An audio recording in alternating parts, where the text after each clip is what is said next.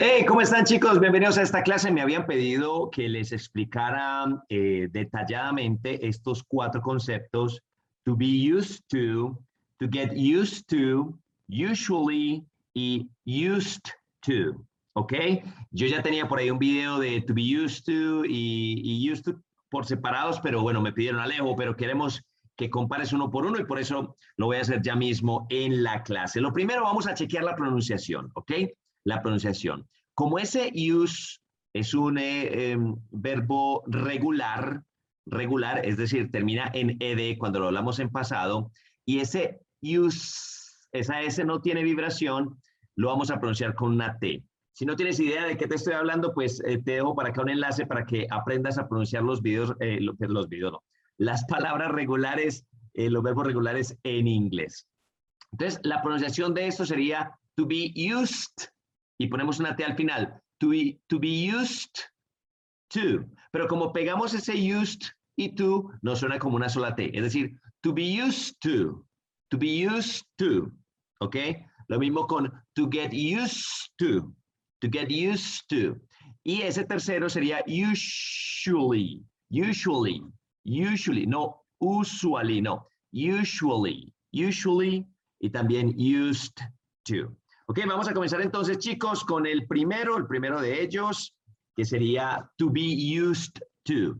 Ok, ¿qué es to be used to?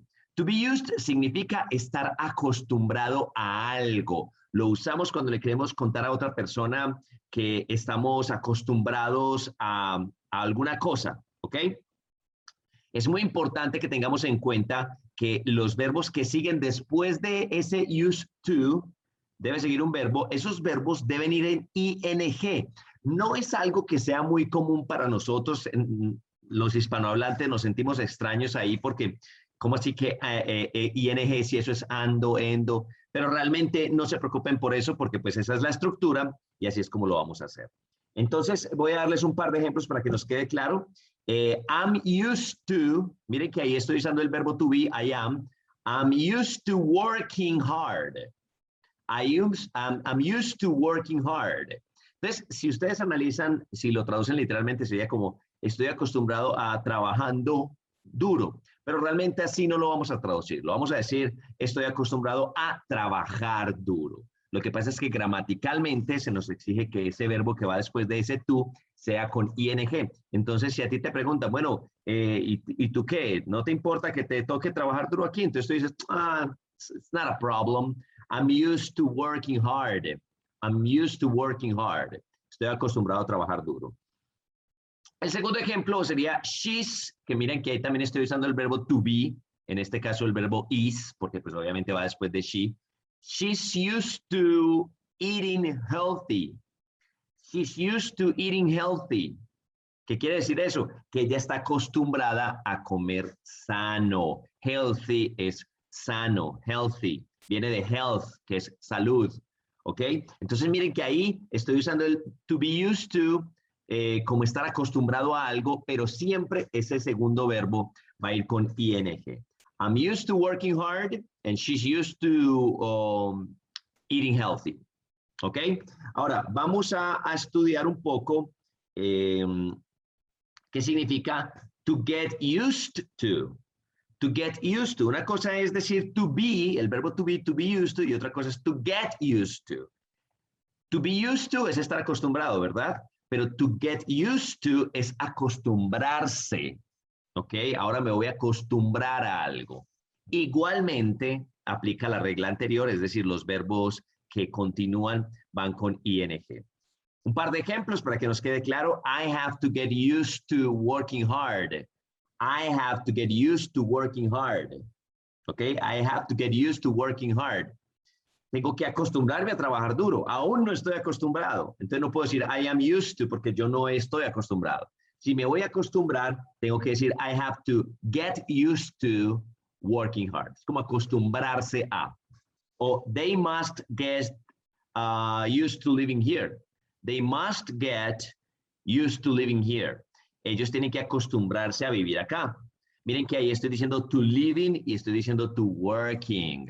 ¿Por qué? Porque la regla nos dice que luego del used to, los verbos que continúan van con ing. Póngale mucha atención a eso, chicos, porque en un examen nosotros tendemos a decir, I have to get used to work. Y ahí inmediatamente nos va a bajar puntaje en los exámenes. I have to get used to working hard.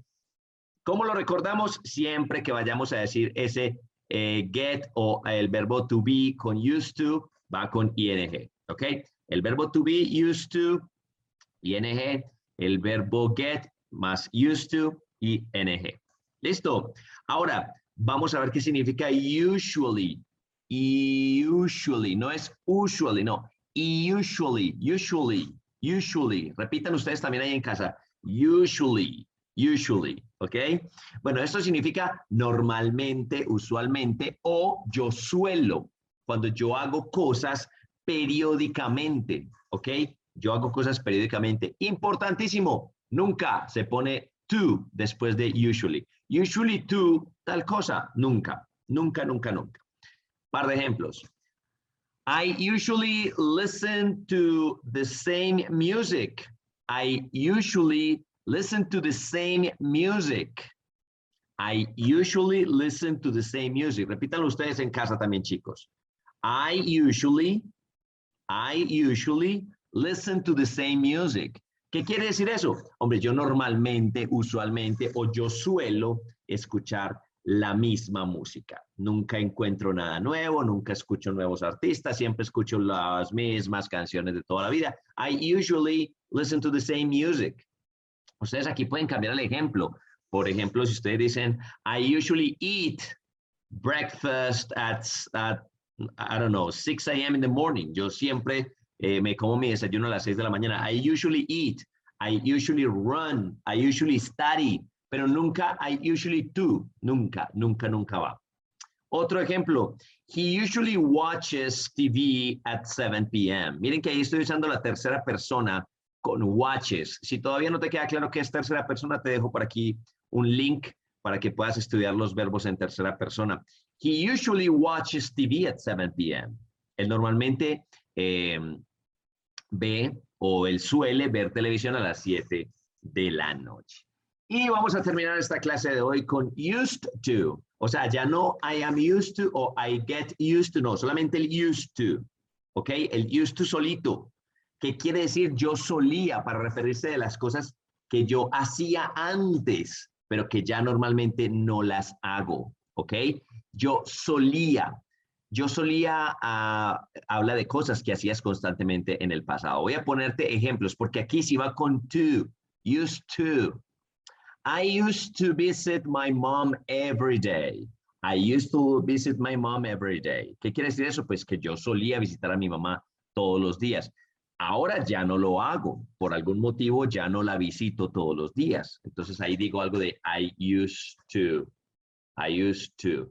Va el pronombre, la persona, Pedro used to, I used to, we used to, va el pronombre, la persona, inmediatamente sigue used to.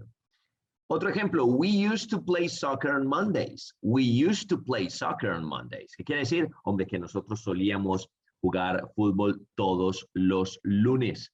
Ya no jugamos fútbol los lunes. Puede que ya juguemos solamente los viernes o ya no juguemos at all, o sea, ya no juguemos para nada. Pero yo solía jugar, o nosotros solíamos jugar fútbol los lunes. We used to play soccer on Mondays. Ok, entonces vamos a retomar un poquitico. So remember, to be used to, I am used to, she's used to, we are used to, con el verbo to be, es estar acostumbrado a algo.